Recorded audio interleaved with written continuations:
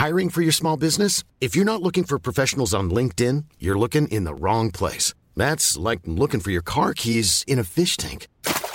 LinkedIn helps you hire professionals you can't find anywhere else, even those who aren't actively searching for a new job but might be open to the perfect role. In a given month, over 70% of LinkedIn users don't even visit other leading job sites. So start looking in the right place. With LinkedIn, you can hire professionals like a professional. Post your free job on linkedin.com/people today.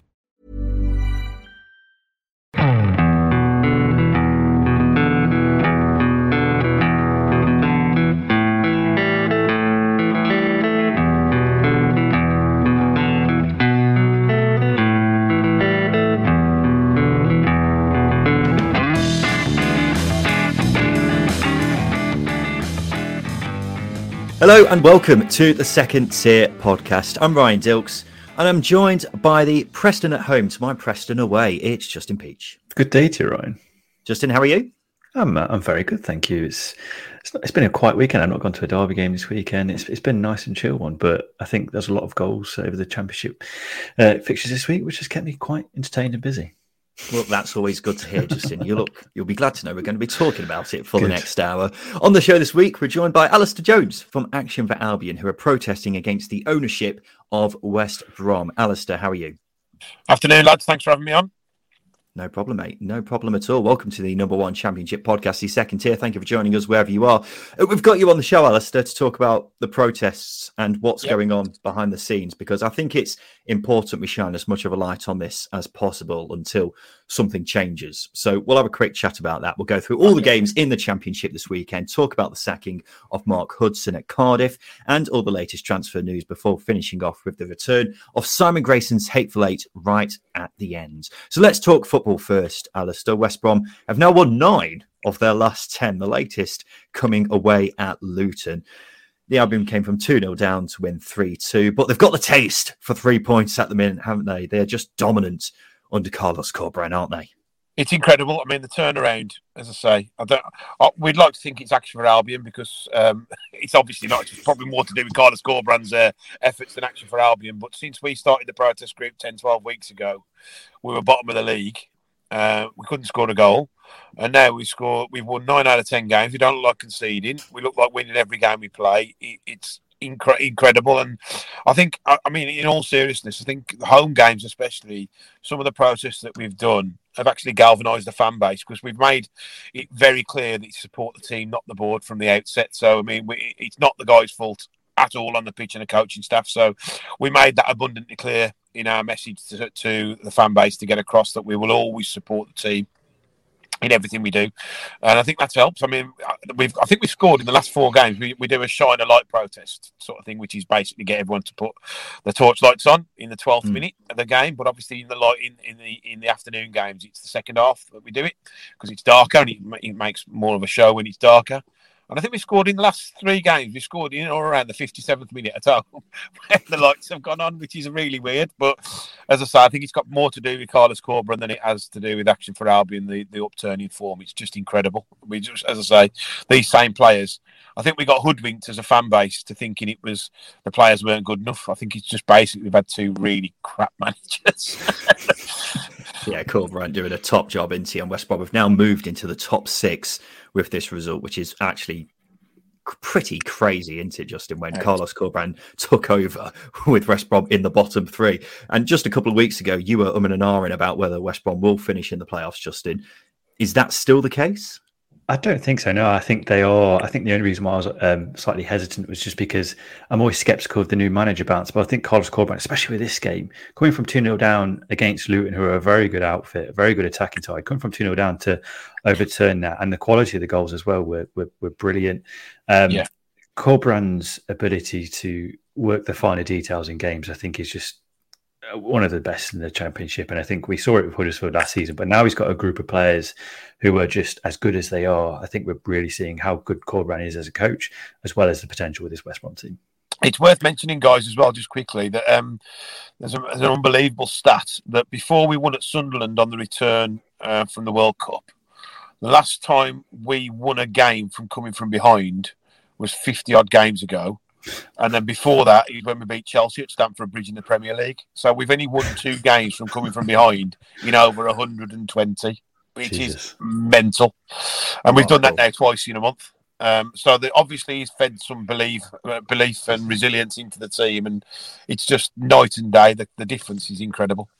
Well, it's the mindset thing, isn't it? And I think that's what Corbrand's changed, whereas before the confidence was just so low, and dreaming of turning around a deficit was just not going to happen under Steve Bruce, for example, was it? Let's talk shop then, Alistair. We've covered all the problems at West Brom recently and had Kieran Maguire on last week to explain why it's so troubling. Tell us about the protests and what you've got planned in the near future then. Yeah, first and foremost, Action for Albion will always be legal, peaceful and above board in everything that we do. We will not be an angry mob. You won't get the scenes that unfortunately we've seen over the weekend at other clubs. It's just not what we want to do. And we made that abundantly clear. That's not to say that they're doing anything wrong. That's entirely up to them. It's just, that's not the vehicle we want to go down. Action for Albion is all about trying to get media interest, which we've successfully achieved, and protesting in a peaceful way. So we've done things like Shine a Light, which we still continue to do. We did a white paper protest because obviously we have links with our ownership is based in China. So we thought we'd get something that was pertinent to a Chinese protest. So we've done that. We've done other things. We had a protest outside the Halfords Lane stand last week after the Reading game, which was really well received. I think we had about 3,500-4,000 fans turn up for that, which was incredible, really. We're really, really proud of that. And then this Tuesday, the replay in the Cup, what we've tried to do, because we can take advantage of the season ticket holders having to buy a ticket, we've asked everybody that wants to be part of Action for Albion to join us in the Woodman Corner, which is on the corner of the Birmingham Road end, which is quite a nostalgic sort of corner where the throstle used to be, like it used to be housed, and there was a pub called the Woodman. So we just it's called Getting Our Corner, and it's a sit together event that we're all trying to sit together, and we'll peacefully protest, but also get right behind the team for the whole 90 minutes, and that's the sort of actions that we're trying to do. We're trying to think outside the box and be a little bit different to any other organisation, and that seems to have got us quite a lot of traction. As you mentioned, Kieran Maguire has very kindly had me on the Price of Football podcast as well, and we're getting our message out there. I've been on Talk TV. I've got a face for radio. That's a definite. But we've been on Talk TV. We've been on the local radio. We've been on national radio. So we are getting a coverage out there because we've got a lot of our investigative journalists working on this. And one of them said to me, in his words, "Where this is the biggest untold story in football." So we know that there is a huge problem, but it's not just West Brom, it's the governance of football as a whole. Something has got to change in the governance of football because there's too many hard luck stories. It can't be just bad luck. There's something fundamentally wrong with the way that people own the football clubs in this country, and that's something that we as Action for Albion want to be at the forefront of as well, not just being selfishly about West Bromwich Albion, which is obviously very important, but across the football spectrum and the pyramid as well. That's really important that football fans unify and say, look, we've got a problem here. And that's some of the work that we're going to carry on and try to get involved with as well. Do you get the sense that the protests are working, that they're being noticed by the hierarchy?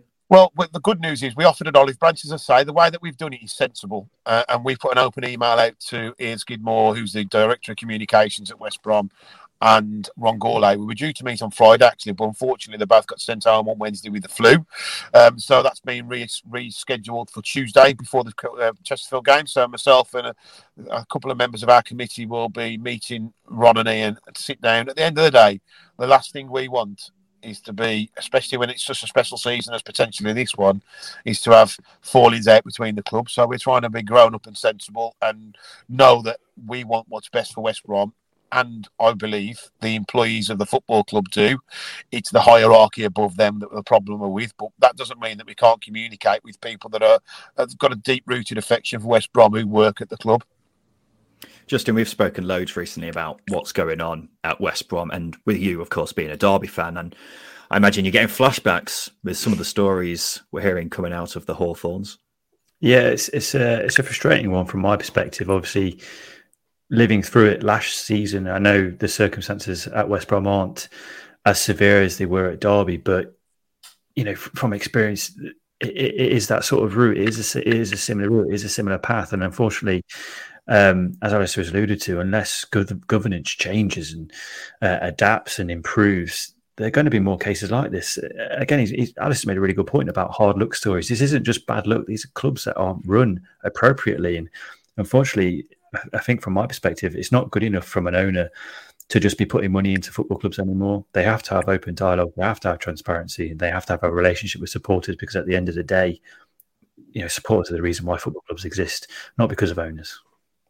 Sorry to butt in, guys. I just wanted to talk to you, Justin, about this. Obviously, Derby is very important. We've reached out to people at Derby, some of the fan base, and they've been really helpful. So thanks very much for that. Football fans are brilliant, I think, in this country, and they do talk to each other. And there's some guys at Derby and at Blues that have been absolutely brilliant with regards to this. You say it's a bit different. We're not far off. We've had to borrow £20 million from MSD, which is, as we said off there, the Wonga of football finance, it seems to be, at a ridiculous interest rate to borrow to survive. And they've actually said that it's for the day-to-day running of the football club. So, as I say, we've mortgaged the football club to buy the groceries, essentially, which can't be right.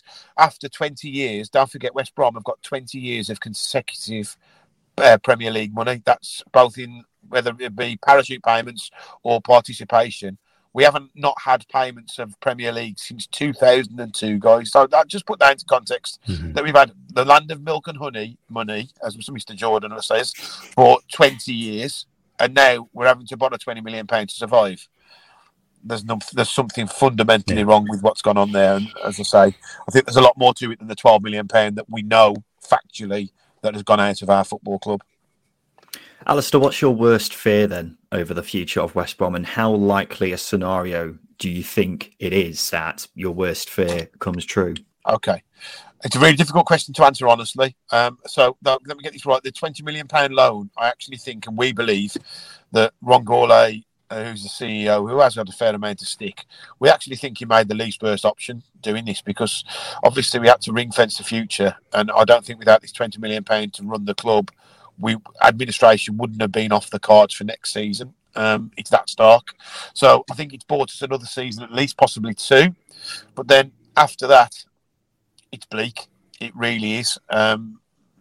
It's scary, and we're staring into the abyss, which is why what we're trying to do is work with the governance of football and trying to work with politicians, etc., to try to make our voice heard, because it's all well and good going on marches and protesting outside grounds and stuff, but the actual real way you make change is try to get in touch with people that can make a difference, and that's what we're trying to do a bit differently to other people. As I say, I'm not saying they're wrong, it's just a different avenue that we've chosen to go down.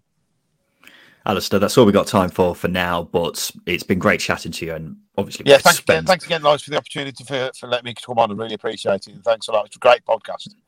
Well, thank you. We could spend hours talking about this, I'm sure, but we'll come back to you later to play Simon Grayson's Hateful Eight. In the meantime, Justin and I are going to head around the grounds, and we'll begin with Cardiff, who have sacked manager Mark Hudson after just 4 months in charge. The news came not long after they drew 1-1 with Wigan.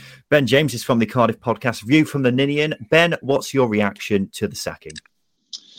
On a personal level, I'm really sad. He's a club legend, club captain, was involved in the club when we got promoted, who was, there during some of the best times I've known at the club, League Cup finals, all that kind of stuff. But I'm not surprised he's been sacked, as much as everyone wanted him to do well. Like I said, we all thought he was the right idea at the time. He'd been at the club, he'd been involved in the coaching setup, been involved in bringing all the players to the club that we signed in the summer, but it just hasn't worked for him as a manager. I think he's won 4 games in about 18. We're not scoring enough goals. We look defensively frail. We don't look like we've got any creativity in the team, and it just wasn't working. That's the long and short of it, really, and it's a shame. But it was that, or we keep him in charge and we slip further down the table. So I think the club had to take action, and they did what they did.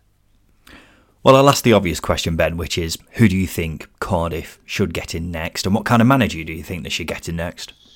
It's kind of like the $1 million question, really, because ideally we'd like to bring someone in who's going to come in, be there for the long term, instill a way of playing, instill an ethos in terms of recruitment, and set things up and be there for the next 4 or 5 years. Someone I'd like to see, like Stephen Schumacher from Plymouth. But it's clear that the club don't want to give someone that amount of time. And the situation we find ourselves in at the moment is that we're staying relegation down the barrel. We're not scoring enough goals. And the talk this week has been someone like Neil Warnock might be coaxed out of retirement to come back in. So, we need someone who's going to lead us to safety this season, but then also take us on for the long term.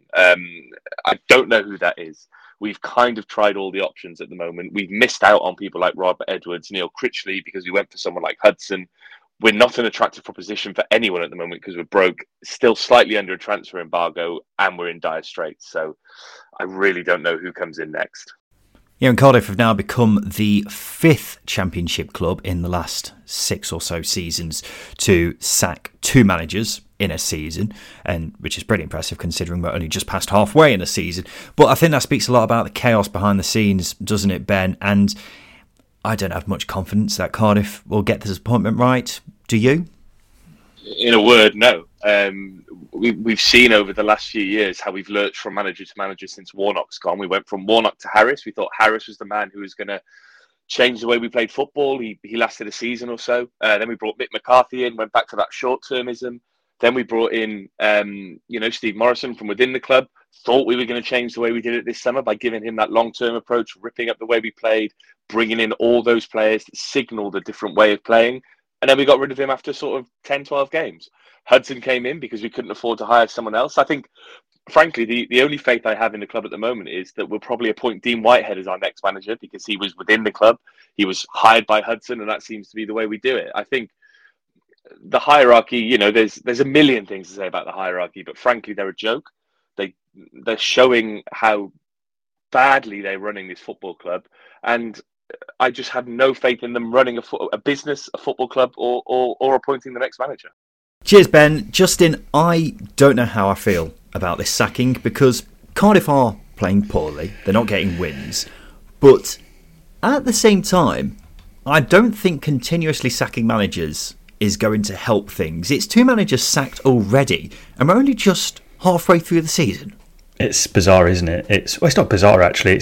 It's absolutely predictable for a club who has no idea what it's doing off the field. They're a rudderless, directionless club, and I think a lot of it is symptomatic of the fact that they've not had any real football people in there. And I know that's a bit of a cliche, but when you consider the fact that the transfer strategy over the years has been, I don't know what it has been. Under Neil Warnock, it was signing experienced players, experienced pros, and it worked for a period of time. But those experienced pros then get older, and we saw that big turnover in the summer.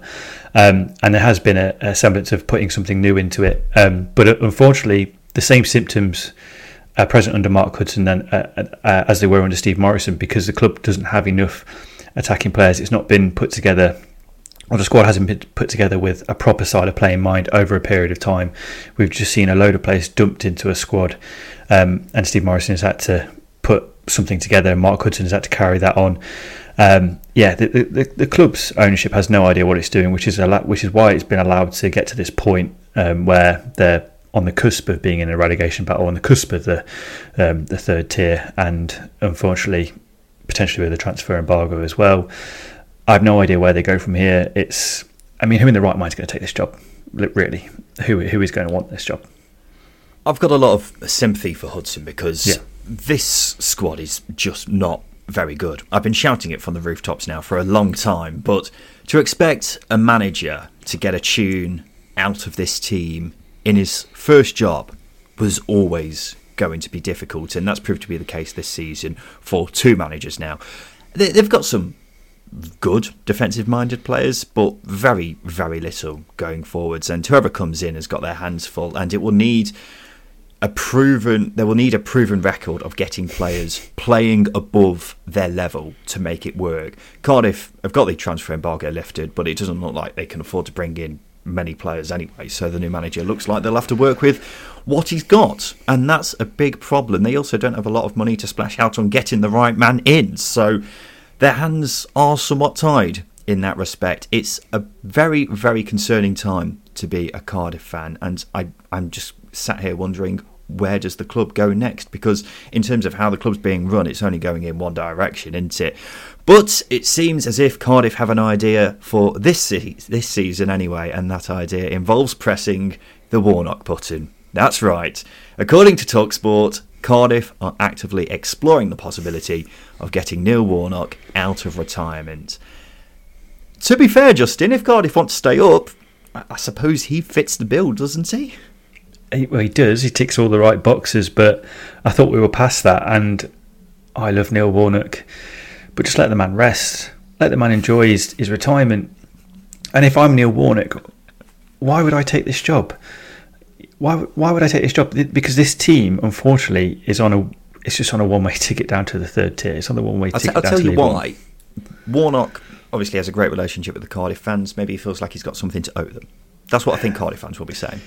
Absolutely, and I think that's a very valiant way of looking at it. But unfortunately, Warnock doesn't work for the fans. He works for the owners, and the owners are just absolute tripe. They're not someone you want to work for. And I think Vincent Tan's, I read some comments from an interview back in November. Vincent Tan's already sold Neil Warnock down the river. He's already criticised his transfer strategy, and I just don't think Neil Warnock would have the motivation or energy to want to try and turn this around, because there's a lot wrong with this team, and I think it's going to take a lot more than the nuclear option to turn this club around. And unfortunately, it's bigger than Neil Warnock at this point.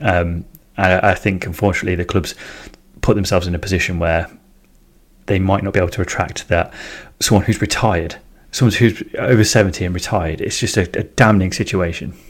Well, his experience at this level is unparalleled, isn't it? His record is just ridiculous at this level, and he's got a good record of leaving clubs in a better position than they already are. And that may very well be the case at Cardiff again.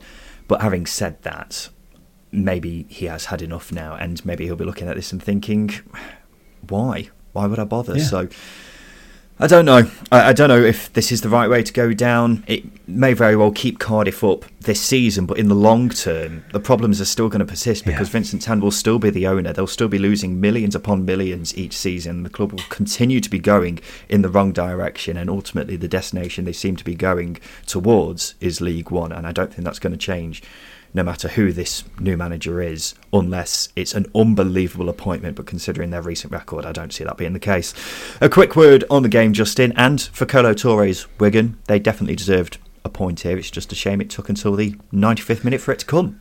Yeah, absolutely. They showed their quality in the game in periods, and it's a really important result to try and stop that rot, because the run of results they've had has been appalling. Defensively, they've been appalling, and I think this is probably the perfect game they could have had, where they come up against a Cardiff team who are struggling to create chances, struggling to open teams up, and that probably alleviated the pressure on Wigan a little bit defensively, meant they could play the game a little bit. Granted, it was heading to a point where they were leaving it late, but I think this hopefully should serve as a bit of a building block for Touré to try and build on those solid foundations and go again in the next game. And I think as well, Wilkie get on the score sheet again. He's got 10 for the season now, which is an astonishing turnaround. I think try and build that attack around him, and they should be fine. Well, it should be fine. They should try and they'll be more competitive, I should say. I was going to say, I'm not sure they're fine, considering they're rock bottom at the moment still, and this is their first point in something like 5 games. Yeah. But a huge point, it's got to be said. And a quick shout out as well for Callum Robinson at Cardiff. Played in this game despite apparently being struck down with a bout of flu so bad that he lost 6 kilograms, Jeez, which is a is lot of weight. Incredible. That is a really bad bout of man flu, isn't it? So fair play to him. David Wagner could not have wished for a better start in his first league game in charge of Norwich. They won 4-0 away at Preston. Norwich were incredible in that first half. 3-0 up after 27 minutes. Just wow. Blew Preston away. Quite simply blew Preston away, and I think we saw a lot of what we expected to see from this Norwich team. And I don't want to say it was a bit more like the Farke era, but in a way it was. There was intensity, there was aggression, they were clinical. It was just so probably not the same as the Farke era, but it was so far away from what Dean Smith was putting out that it felt like it was the good times were back at Norwich. But yeah, it was such a dominant opening at 45. I think, as I say, that ability to be tenacious and aggressive and press it and keep them pinned back was a breath of fresh air from this Norwich team, because we haven't seen that at all this season. That was probably the most complete 45 minutes we've seen from them for a long time. So it was good to see, and I think it gives Norwich a building platform. It's just at home form, but I think this type of performance will certainly give the fans confidence in Wagner and hopefully get behind the team, create a positive atmosphere at home, which should see them turn around their form. It's got to be said that Preston were very sloppy. I don't think any team will have completed more passes in the opposition box than Norwich did here. The number of times Preston just could not deal with it was ridiculous. Every time they cleared it, it was just another wave of a Norwich attack, and Preston didn't really have an answer for that. But I said before that this Norwich team does not need adding to, despite calls from supporters for them to bring in, 5 or 6 players over this transfer window. This was a perfect showcase of how good this Norwich team can be when everything clicks, and it certainly did that here. Timo Pukki looked like a man unleashed in this. Under Dean Smith, he's not looked like the same player at all, still grabbing a few goals, but here he looked like the Timo Pukki of old. And then Max Aarons relished being able to get forward more. He really had the shackles taken off him in that respect. It was an immense performance. I wasn't convinced about Wagner's appointment. I'm still not, if I'm being honest, and I don't think that's going to change after just one win, but you can't deny how impressive Norwich were here, especially compared to how bad they've been recently. Ryan Lowe said, "There's no excuse for Preston's performance. I didn't see it coming. We fancied ourselves. I can be outclassed by quality players. I just can't be outclassed in running and fighting and really having a gutsy display and determination. We didn't show any of that." He wasn't a happy man, and I can't imagine Preston fans are too chuffed with what they've seen at Deepdale this season. Just in 4th straight home loss, only 3 teams have picked up fewer points at home this season than Preston. How can a team be so much better on the road than they are at home, Justin? I think they've nearly picked up twice as many points away from home this season than they have at home. It doesn't make any sense to me. Yeah, they've got the 3rd best away record in the division, which is quite bizarre considering how poor they are at home. But as you say, I don't know if it's just how they set up, but at the same time, I think the way they play games, they are a decent out of possession team, which may suit away games better. But at the same time, they're coming up against teams at home who, you look at that Millwall game where they lost 4-2. They're not a possession based team, Millwall, but they were more clinical, they were more aggressive. It's just that inability to match teams at home. It's so bizarre, but they can do it away. I don't know if it's a psychological thing. It's something that's worth tapping into in a little bit more detail, but as I say, just that inability to match the intensity in that first half an hour killed them. Ryan Lowe alluded to it, you alluded to it, and it's quite shocking. And as well as that, the worry for me, I know they signed 2 forwards, it's just relying on 2 inexperienced forwards. I think they did miss Ched Evans a little bit, but at the same time, you expect better. That midfield battle was lost as well. Really disappointing, and I can see why Preston fans are frustrated. I've seen quite a few want Lowe to be sacked, which is quite bizarre. But I don't see why that should be the case, because he's done some good. But I think it just highlights the need for a little bit more quality in that team. Maybe it's because Ryan Lowe, we've always associated him with this attacking style of play. We haven't really seen that this season. But away from home, maybe he's got more of an excuse to be a bit more in your face. Whereas at home, he feels like he's got to be a bit more, a bit more sensible, maybe. I don't know. It's very strange when a team is so much better away from home than they are at home. I can't really put my finger on why that's the case with Preston in particular, but maybe that's something Ryan Lowe has really got to look at himself for, as opposed to pointing the fingers at anything else. I don't know. Justin Peach picked Blackburn to beat Rotherham as his banker of the weekend. They duly lost 4-0. The Justin Peach curse continues, ladies and gentlemen. No correct predictions now for 4 preview episodes. Justin, you do realise when you pick a banker, you're picking the team who is guaranteed to win in the Championship this weekend. I think pretty much every favourite won in the Championship this weekend, apart from the one you picked. Well, that's not my fault, is it? It's just the way the universe has worked this weekend. Let me say this. That was Rotherham's first win since the World Cup break. They've been absolutely horrendous. You've said that they've been the worst team in the Championship since that international break. And Blackburn were coming into this game on the back of 2 clean sheets and 2 wins, which is, in my money, it's going to make you a heavy favourite. Now, I didn't expect Ben Brereton Diaz's other half to go into labour at this point, at the point of recording the preview. So maybe there's a bit of blame there. But you're blaming Ben Brereton Diaz's partner. I'll point the finger at her. But I will say as well, the Rotherham fans that have given me stick since, no one commented on it before. I've actually seen a lot of Rotherham fans say they didn't see that result coming, which just goes to highlight just how much of a surprising win this was and how they did upset the odds a little bit. But it was a dominant performance, not taking it away from Rotherham, but no one saw that coming. I'm not sure it was a dominant performance, to be honest, Justin. I think the scoreline did flatter Rotherham a bit. Their first 3 goals from outside the box, including one directly from a corner, everything just went in. It was quite a strange game in that respect, and I suppose Blackburn now know what it's like when the shoe's on the other foot in that respect. Having said that, it's hard to make much of an argument for Blackburn deserving anything because they didn't create too much, and missing Ben Brereton Diaz won't help with that, of course. But you just have to look at the table to see their grip on a playoff place is becoming very, very loose. 6 losses from 9 games now, and I'm not sure what more there is for us to say, Justin, on Blackburn, because we've been predicting Blackburn to drop off, and it's continuing to happen right before our eyes. And it's not down to us being anti-Blackburn or anything stupid like that. That's just not the case. They're just not that good, and you don't stay that high in the table, do you, when you're producing the second fewest shots per game in the division and facing the 8th most. In the last 9 games, they haven't produced more than 10 shots in a game. I can't recall too many successful sides who are doing that regularly, not having a vast amount of shots in a game. So they're on the slide, and I think question marks need to be raised about John Dahl-Tomasson and why his teams aren't more active in front of goal, because that's what's killing Blackburn.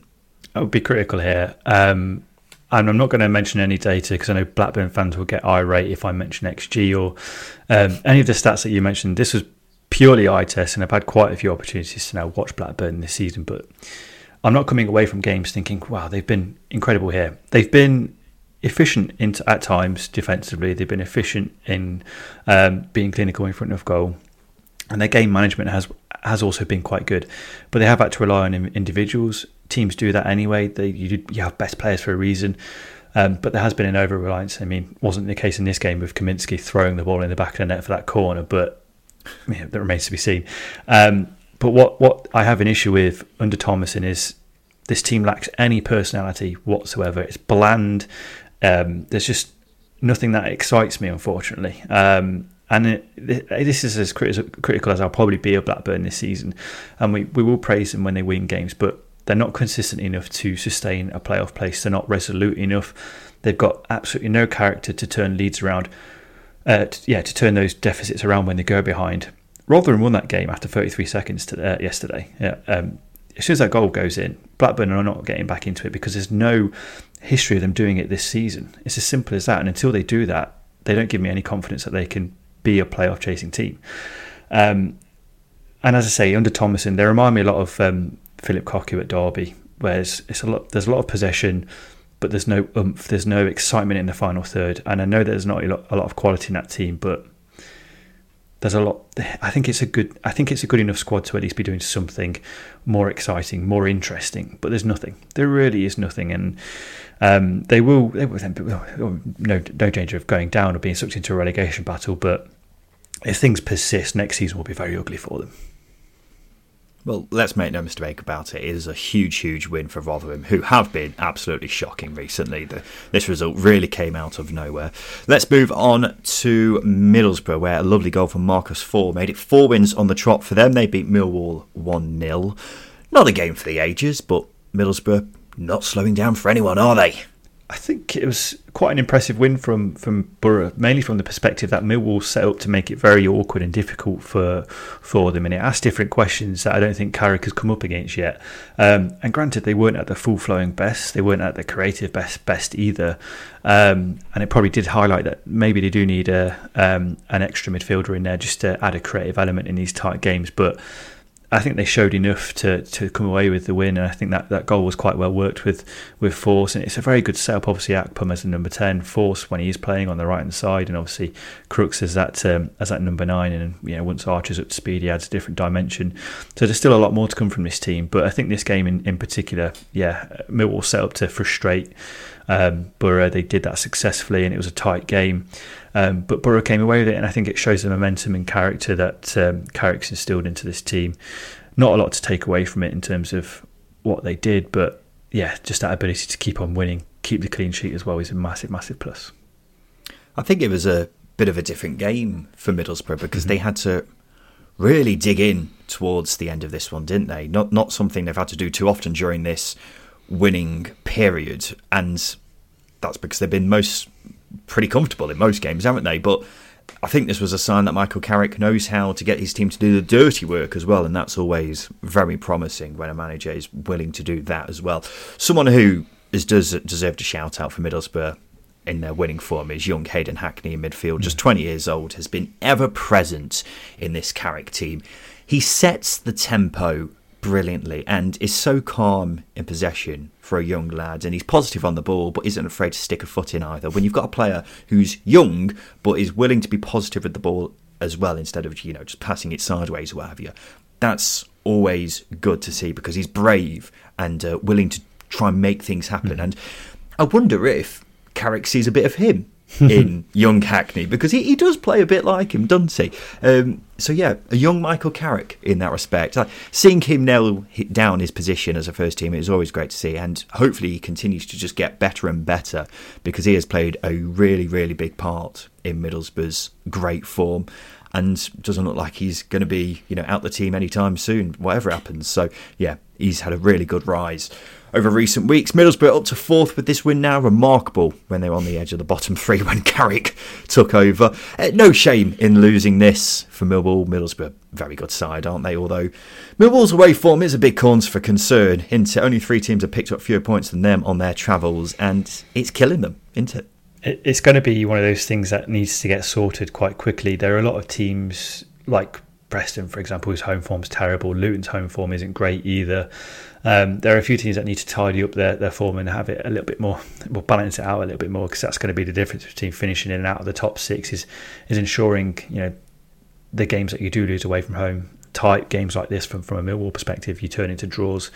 But I think more or less performances like this will pick up results away from home, because I think it was a solid enough performance. They created chances as well, just didn't have that clinical edge that Middlesbrough found. It was a fine margin sort of game, but yeah, certainly a good enough performance. But I think improving that away form is going to be the key to Millwall breaking into that top 6, because there's always something that lets them down.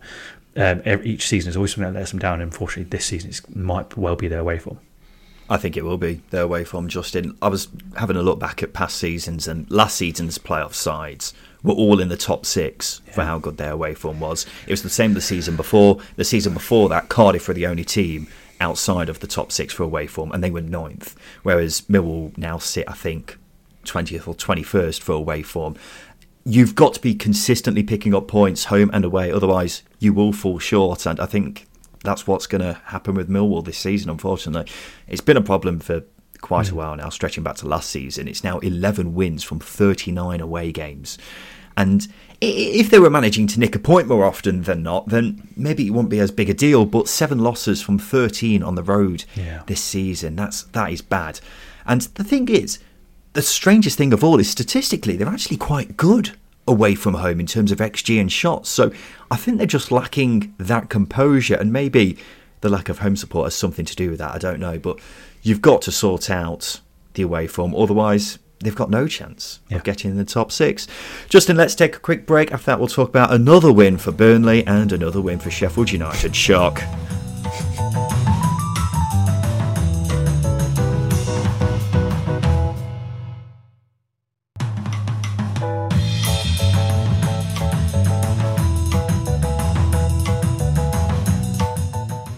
Welcome back to the Second Tier podcast. It's now 7 straight league wins for Burnley, the latest coming in a 1-0 win at home to Coventry. 11 wins from 12, Justin. It just gets more and more astonishing, but the truth is they had to work for this one, didn't they? Coventry, very resolute, as you'd expect with a very good manager in Mark Robbins, but some sides are just so strong that no matter how hard you try, they find a way through eventually.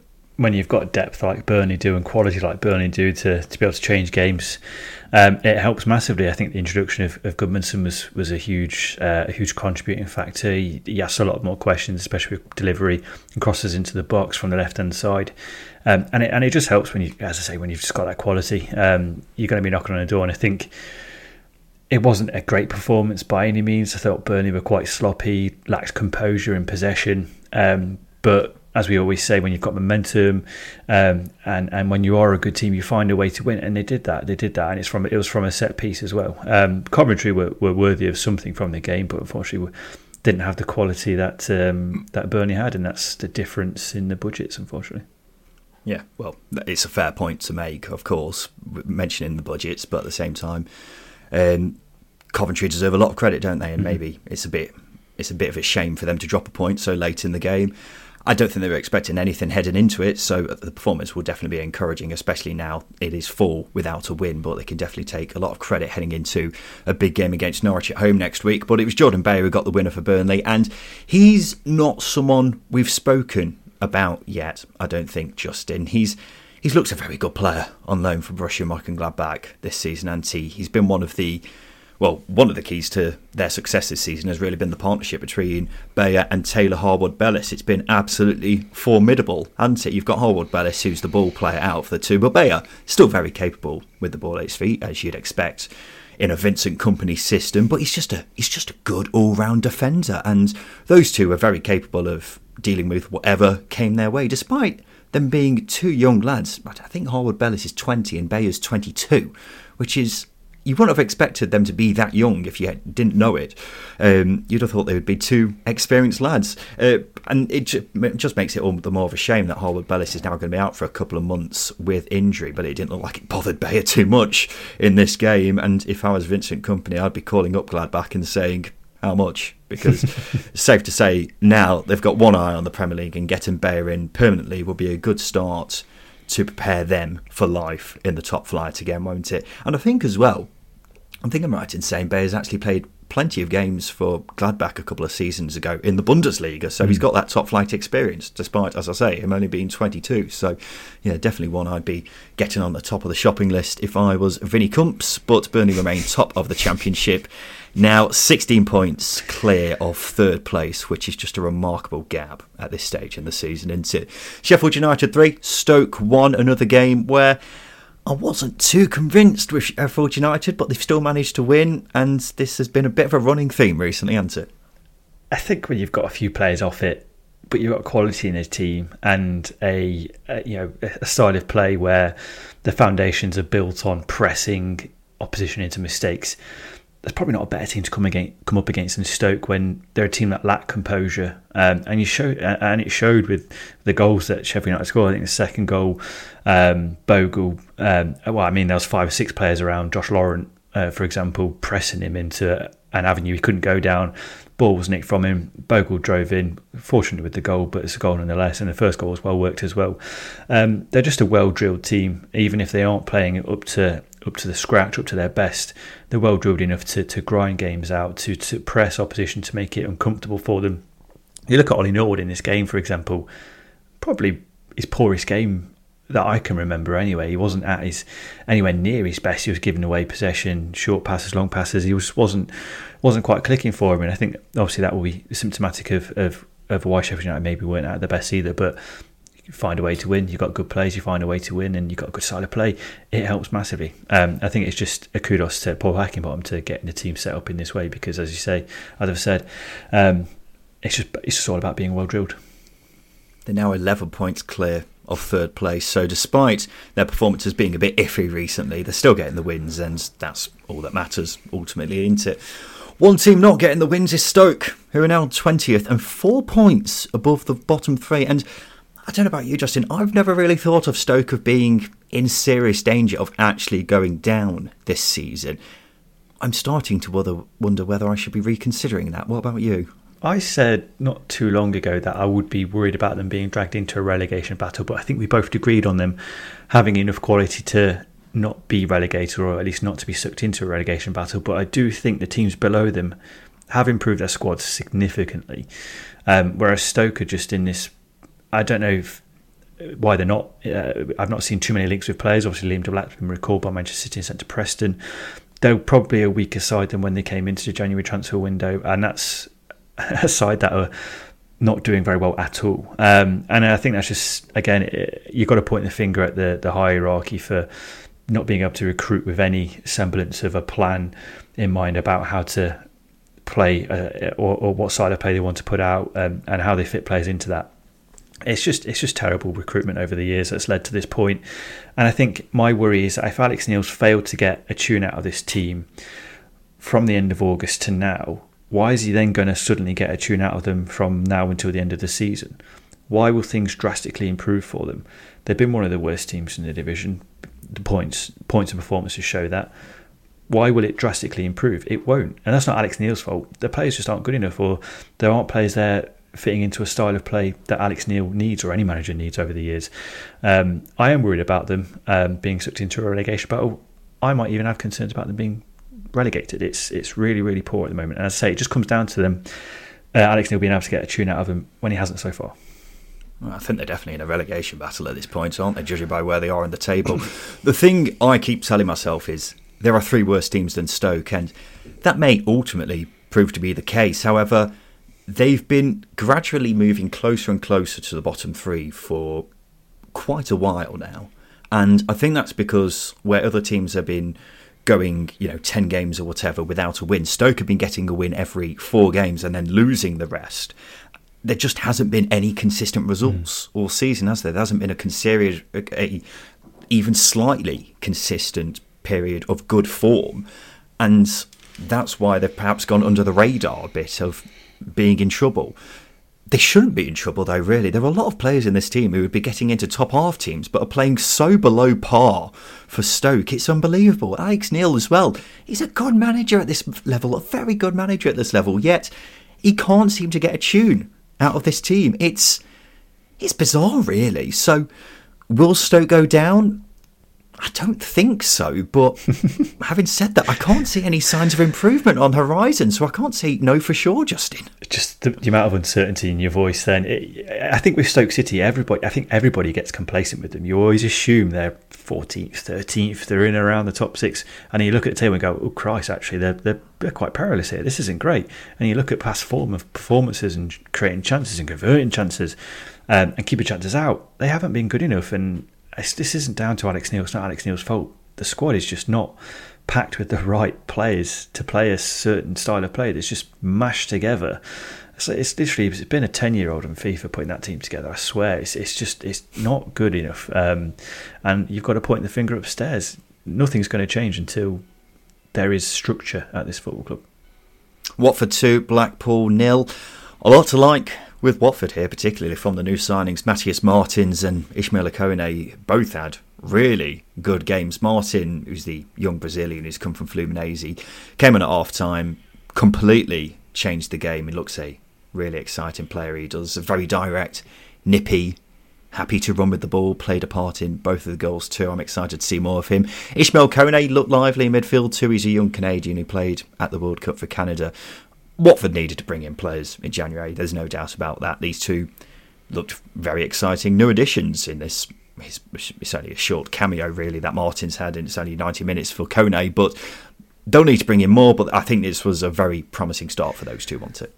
It's amazing how it can transform the not necessarily optimism, but transform the opinion or perception of this Watford team. Because when I think of Watford, or I have thought of Watford over the past sort of 5 or 6 months, the players that have come to my head are likes of Craig Cathcart, Dan Gosling, Tom Cleverley, players who are way past their best, in the twilight of their careers, maybe on their last sort of good contract before they start to drop down the leagues or even retire. Now there's this injection of excitement, and it showed with with some of the passages of play when these players were introduced. Kone playing that ball over the top for the penalty for Martins to run onto. Really good run from Martins. For example, Espria having a good role in that in the first goal as well. Obviously, Martins had the shot for the first goal. It's just a complete transformation of perception of that Watford team, and I think if Bilic can get them going, get them confident, and maybe protect them a little bit, they are young players. I think this could be a very good second half of the season for Watford. Probably still a few players short from mounting maybe from being a really, really good side. But it's a really good starting place for this Watford side, especially, as I say, going into that January transfer window. Not really sure what they're going to be doing, but just a few players later, definitely transformed. Yeah, I'd agree with that. Always helps as well when Ismail Assar has one of those games. He had his quiet moments, but then all he needs is just a couple of moments of pure brilliance where he comes alive and just makes things happen for Watford. A word for 17-year-old Toby Ademayo as well, scoring on his first game of professional football. I've never seen a player look so happy but also so shocked to have scored. It was really heartwarming to see his face when he just did not know what to do with himself. It's 10 league games now without a win for Blackpool, and I've seen some fans calling this a shambles, which I think is very over the top, Justin. They'd have lost away to a club who were in the Premier League last season with a budget which just isn't comparable to Blackpool's. Not every defeat is a shambles, is it? Sometimes you've just got to accept that the other team is stronger than you, but without a doubt, Blackpool definitely need to get some points on the board, don't they? Bristol City got just their second win in 11 games by beating Birmingham 4-2. A huge win for Nigel Pearson and Bristol City, who had the shadow of relegation looming larger and larger over them. This has managed to create some breathing space in that respect. Antoine Semenyo in particular was excellent. I don't really know why he's not been playing regularly for Nigel Pearson, but I suppose Nigel Pearson does what Nigel Pearson wants. Birmingham have had a very worrying drop-off in recent weeks, haven't they? Not long ago they were eyeing up the playoffs, but 4 straight losses. They've dropped down to 18th. 6 points clear of the bottom 3. How worried are we about them, Justin? I'm not worried about the going down. I think it just maybe tarnishes a really good sort of first 3-4 months of the season for John Eustace, and I think it does highlight the lack of quality in that squad. If you look at the forward options, I said a few weeks ago that it's it's industrious defence with a lot of composure and flair in the middle with an industrious forward line, but I think that whilst it has its positives, also has its negatives as well. Lack a little bit of final quality in the final third, and I think as well as that defensively, they do need better options. And I think betting in those new signings that they made earlier on in the window is going to help a lot. But just the worrying thing for me is the amount of goals they conceded over the last 4 games. Aside from that whole game, 3-0, but conceded 3 to Burnley, obviously 3 to Borough and 4 to Bristol City. It's a little bit uncomfortable. I think if John Eustace can tighten them up again and go again, I think that's the route forward. But not too worried about them going down. Not worried at all about them going down. There are worse teams than them, but it just tarnishes a really good start to the season for Eustace.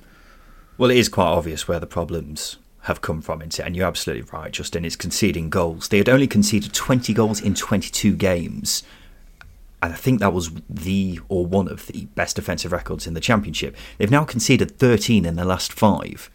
That is a very worrying contrast. Earlier in the season, they were solid, resolute, and they could rely on them creating just enough chances up the other end to get by and win enough games to see them, climb up the table. That's not been the case recently, and injuries haven't helped with that. But when the drop-off has been as drastic as this has, that's when the alarm bells start ringing for me. Also worth mentioning how poor Birmingham have been in the second half of the season in recent years.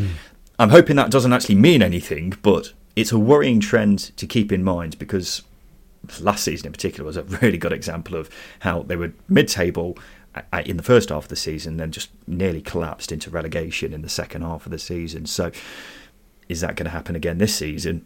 Who knows? I don't think you can really rule it out, even though I'll accept that Birmingham have got some very good players, and in terms of squad are probably better than at least 3, definitely better than at least 3 teams in the Championship. We'll have to wait and see. Swansea won 3-1 away at Sunderland. An impressive result, but maybe not so impressive when you find out that Sunderland had Luke O'Nien sent off after just 18 minutes. A crunching tackle, that one, Justin, although maybe it's not too surprising with Mr. O'Nien.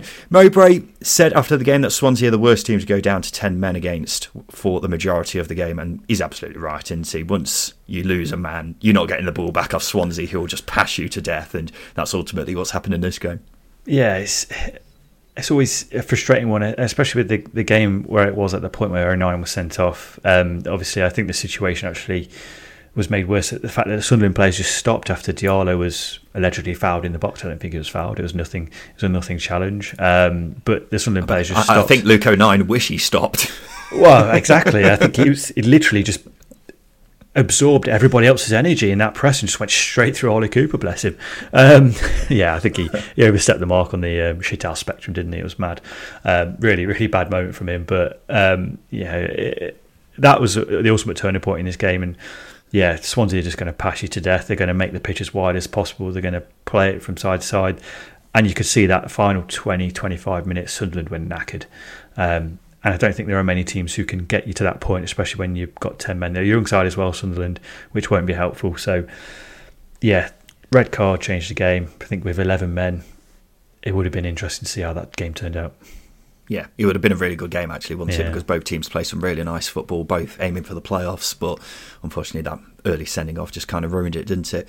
There were 2 braces at the Medeski Stadium as Reading and QPR drew 2-2. Jeff Hendrick with a beautiful daisy cutter from 30 yards out and then scored the other one virtually on the line. And then Tyler Roberts popping up with 2 himself. I think he only scored 1 prior to this game. He's had a bit of a frustrating season, hasn't he? But a very timely brace for him.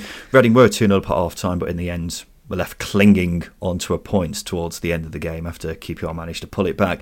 Paul Ince was saying after the game that Reading should have had a blatant penalty for a tackle on Shane Long, and that it was an absolute joke that that decision wasn't given, which I've seen the incident, Justin. I do not think that was a penalty at all.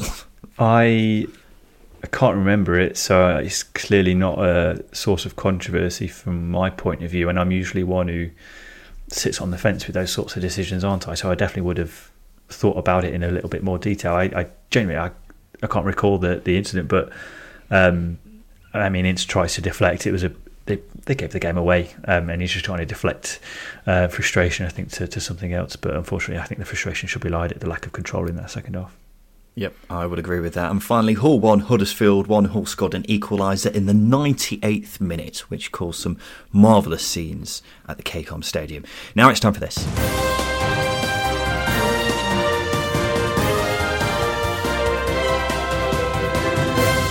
Yes, it's time for the news, and Cardiff's transfer embargo has been lifted by the EFL. It's after the club paid the first instalment of the £15 million transfer fee for striker Emiliano Sala, who died in a plane crash in 2019. Cardiff had refused to give the money to Nantes and were given a transfer embargo for 3 transfer windows, but they've now paid the fee, which is reportedly around £7 million. It's good news in terms of being able to bring in players again, but I wonder how much of an impact that will have on the financial wriggle room they have for bringing in players, though. We'll have to see how that pans out over the transfer window.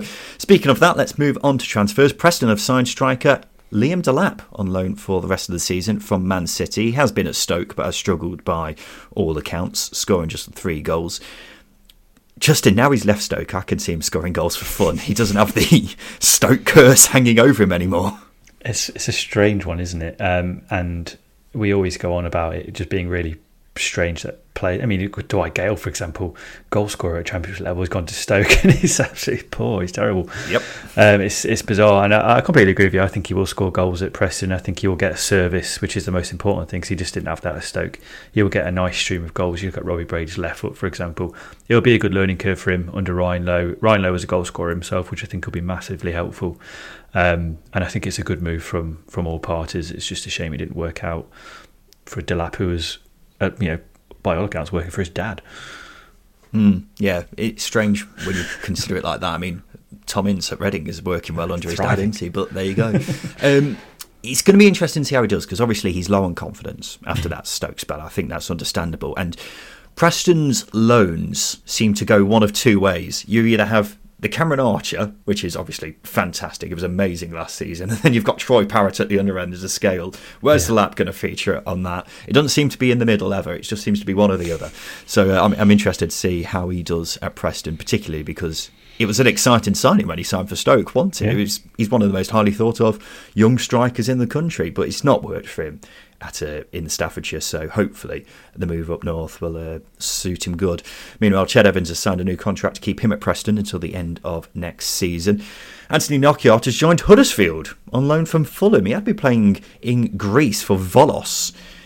Certainly an interesting one, Justin.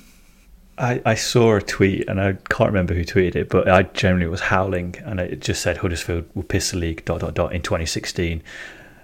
Because of the signings they've made, and it's so true. I'm actually quite interested by this Nokiart signing, because he's got a point to prove.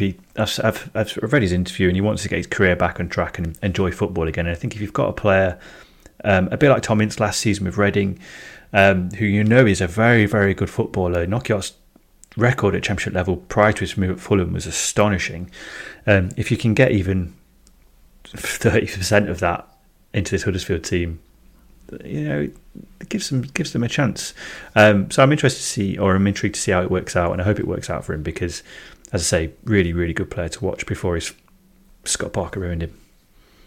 I think you're being a lot more optimistic than I am about it, because I think Anthony Knockout's form is his good form is a long distant memory. It's been a long time since we've seen the Anthony Knockout that was tearing up for Brighton and Leicester. That player seems to have been gone, and while it's an interesting signing for Huddersfield, I'm not expecting big things, but hopefully he'll prove me wrong.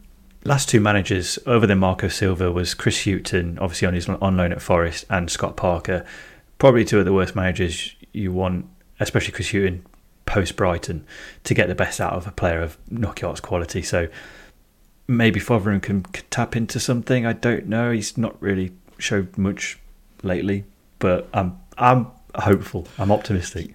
You're very optimistic for a lack of evidence, I'll give you that. Huddersfield have also signed Martin Waghorn on a deal until the end of the season. Good side. Yeah, a very good side in 2016. You're absolutely right. QPR brought in Jamal Lowe on loan from Bournemouth. He actually came through QPR's academy as a youngster and says it feels like he's come full circle. I think this could be a big piece of the puzzle for QPR, Justin. First of all, the thought of an attacking trio including Chair, Willock and Lowe just sounds good as it is, doesn't it? There's a lot of technical ability in there. And I assume he'll be playing up front for them, which initially I was a bit sceptical about. I've always thought Jamal Lowe would be better as a winger, and QPR being a bit wasteful this season, I was thinking, is Jamal Lowe really the answer to that? But having looked further into it, last season he was the second most clinical forward in the division, and the season before that he was the 20th. So it turns out, actually a lot more deadly in front of goal than I'm certainly giving him credit for. And you've got Elias Cherry as the best chance creator in the division this season. So someone being on the end of those chances who can score will be hugely significant for QPR. So I'm really excited to see how Jamal Lowe does for them this season. Burnley have signed centre-back Amin El-Dakil from Belgian side Sant Trundis for an undisclosed fee. The 20-year-old signed a 3.5-year deal, played most of their games this season. While looking into this one, Justin, I became fascinated by some of his teammates. They've got former QPR defender Tony Leisner, Shinji Okazaki, and most incredibly of all, Shinji Kagawa. Wow. That is. You talk about teams who have been good 5 years ago. Then wow, that's quite a team, isn't it? Anyway, let's move on. Watford's signing of 19-year-old Brazilian Matheus Martins has finally been confirmed. The deal had been delayed due to a work permit, and you may remember, Justin, that we discussed this deal before, and Watford hadn't disclosed whether they'd signed him from Fluminense or whether he's gone to Udinese and signed for Watford on loan. Well, it turns out it's actually the latter. He's on loan from Udinese, but very murky at the time. Blackpool have brought in former Norwich midfielder Tom Tribal on an 18-month deal. He was key to helping the Canaries get promoted in 2019, so it looks a good move that. Stoke have sold goalkeeper Joost Bursic to Club Bruges in Belgium. Rotherham have loaned in Leeds defender Leo Gelder. The 19-year-old is the son of ex-Forest defender John Olaf. So there you go. Jonathan Leckos left Birmingham to go to MK Dons. And final bit of transfer news, Coventry have given a new contract to youngster Josh Eccles, who will keep him at the club until 2027. Todd Kane has left Coventry to go to Charlton. Now, there's been loads of injury news over the past few days. I will talk about some of them with you, Justin, but we really have to move on. Burnley are set to be without defender Taylor Harwood-Bellis for the next couple of months after getting injured in the FA Cup last weekend. Really sad news. Been one of the, if not the best centre-half in the division this season. Emil Rees-Jacobson's season is over. The Preston striker suffered an ACL injury, so he's going to be out for a long time. We wish him the best in his recovery. Bristol City youngster Tommy Conway is going to be out for a while as well. He suffered a bad hamstring injury, although it's not been confirmed how long he's expected to be missing for. And in the final bit of news, Coventry have confirmed new owner Doug King as their executive chairman. A club statement said he will take on the role with immediate effect, working alongside the existing senior management structure. Now it's time for the polls. This is the part of the show where we give the listeners 3 questions on Twitter because we want to get their thoughts on everything to do with the Championship. The first question we asked was this: are Burnley and Sheffield United as good as promoted? Yes or no? Yes. Easy. Yeah, it's remarkable that we're saying it. I keep saying this. It's remarkable that we're saying it at the start of the new year, but can anyone really see anything different at this point? It will take a phenomenal collapse and a phenomenal bit of form from another team for anything different to happen at this point. And 83% of people said yes, 17% said no. Which of these teams is most in danger of going down? Birmingham, Bristol City or Stoke? Birmingham, Bristol City or Stoke? Stoke, yeah, easy one again for me. I'm not sure. I don't think any of those three teams will actually go down. I think there's three worse teams than each of them. But if I had to pick one, then I'd probably say Bristol City, just because I've not really been too convinced for them for the longest time now. But I think all three of them may find themselves in a similar position coming the end of the season. 44% said Stoke, 34% said Birmingham, 22% said Bristol City. And finally, which do you use in the shower to clean your body, shower gel or soap? It's the same thing. No, it's not. Soap is in like Dove, and then shower gel is, I don't know, Lynx Africa. Who under the age of 50 uses bar of soap now? I think you'll be surprised. I always use shower gel, but soap, no one uses soap. Well, that's turned out to be the case in the poll as well. 13% of people said soap, 87% use shower gel. Shower gel, it seems to be, I sound so old when I say this, it seems to be quite a relatively new thing. I don't know. I can't remember. Yeah, I can't remember when I started using shower gel. It just seemed a normal thing. It's just one of them things you just don't think about at all. My parents still use soap, but it smells funny to me. It smells like old people. Yeah, there you go. Now it's time for this. Hi, Simon Grayson here.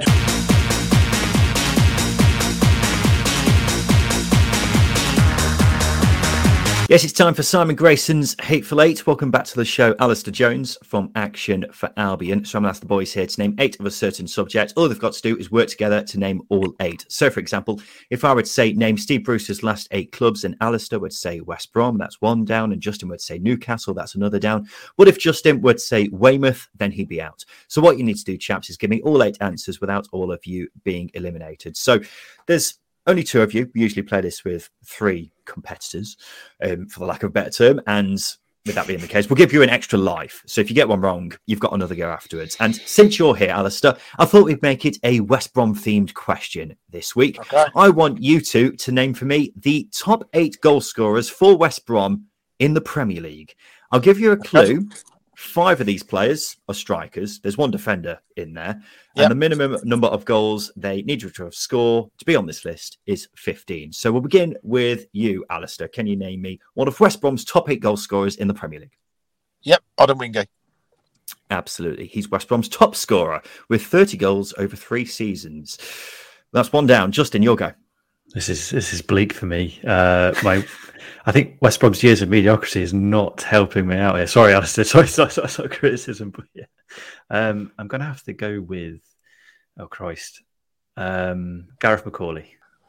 Spot on. 15 goals he got. Always loved Gareth McCauley. He was a good bet for scoring goals in the Prem. That's 2 down. Ali, your go. James Morrison. Correct. He is number 2 with 29 goals over 9 Premier League seasons. Absolutely. You know what these, don't you, mate? Do you know them all? Oh, I've got a fair idea. That's 3 down then. Justin?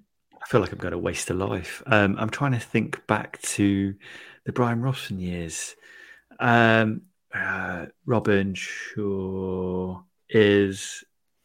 I should make a face not to go with Robin Shaw. Carnu. Jesus Christ, that's an awful shout. At least Rob Earnshaw would have been a shout with a bit of credit, but Carney's an awful shout, Justin. That means you've lost your extra life. Ali, it's your go again. You need to think of longevity of who's played, and he's actually in the top 10 assist makers, or was up until the whole of the Premier League era, and that's Chris Brunt. He was 3rd. Correct. Yep. 24 goals over 9 Premier League seasons, probably all free kicks. That means you're halfway there. Justin, your go. This is a disaster. You're so out of your depth here, aren't you? I am. It does not help that we've not played this since before the World Cup break either. So my ability to handle the pressure is just completely gone. Think of a really top-tier centre-forward that we had. And he was season. Cheers. Lukaku. Correct. 17 goals in one season for West Brom. That means you've got 3 remaining. Ali? Oh, I don't know this one, but I'd guess maybe Shane Long. Correct. 19 goals over 3 seasons for West Brom. He is the 6th top scorer. Just in 2 remaining. Both of you still in. No, this is terrible. I'll have to throw in Robin Shaw. I'm struggling. I'm tapping out, I think. Yeah, I thought Robin Shaw would have been a good shout, but unfortunately he's only got 12 and you needed 15 to be on this list. So Justin, you're out. That means it's down to Ali. You've got 2 remaining, mate. Yeah. I'm struggling. I'm trying to think of strikers that we've had that were half decent. And that's a bit of a struggle after I don't win you, really, to be fair. Fortune. Fortune is a good shout, but unfortunately he's only got 10 goals. And you needed 15 to be on this list, unfortunately. So that means you've fallen foul to Simon Grayson's Hateful Eight this week, gents. The players you were looking for, Salomon Rondon. Oh, Rondon. 24 goals, yeah. He was at West Brom for 3 seasons. I did not think he was there for that long. He was at West Brom for 3 seasons, but under Tony Pulis, he was only in the postcode of the rest of the team about twice. And then the other player you were looking for, a bit forgettable, but you will kick yourself, was Saido Berahino. Oh, yeah. Well, less said about him, the better, eh? Yep. 23 goals he fired in, 14 in one Premier League season. It all went so wrong eventually, didn't it? But there we go, ladies and gentlemen. This has been the Second Tier Podcast. Thank you for listening wherever you are. On the show this week, we've had Ali Jones from Action for Albion, the West Brom protest group. Ali, thank you for your time today. Cheers, guys. This has been the Second Tier Podcast. We'll be back again on Thursday. I've been Ryan Dilks. I've been Justin Peach. And a big thank you for listening.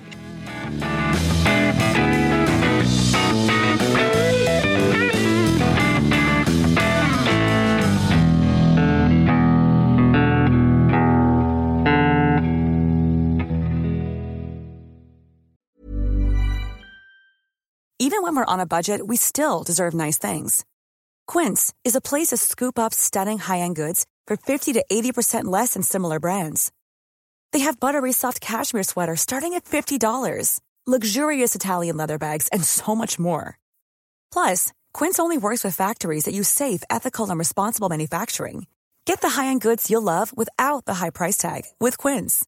Go to quince.com/style for free shipping and 365-day returns.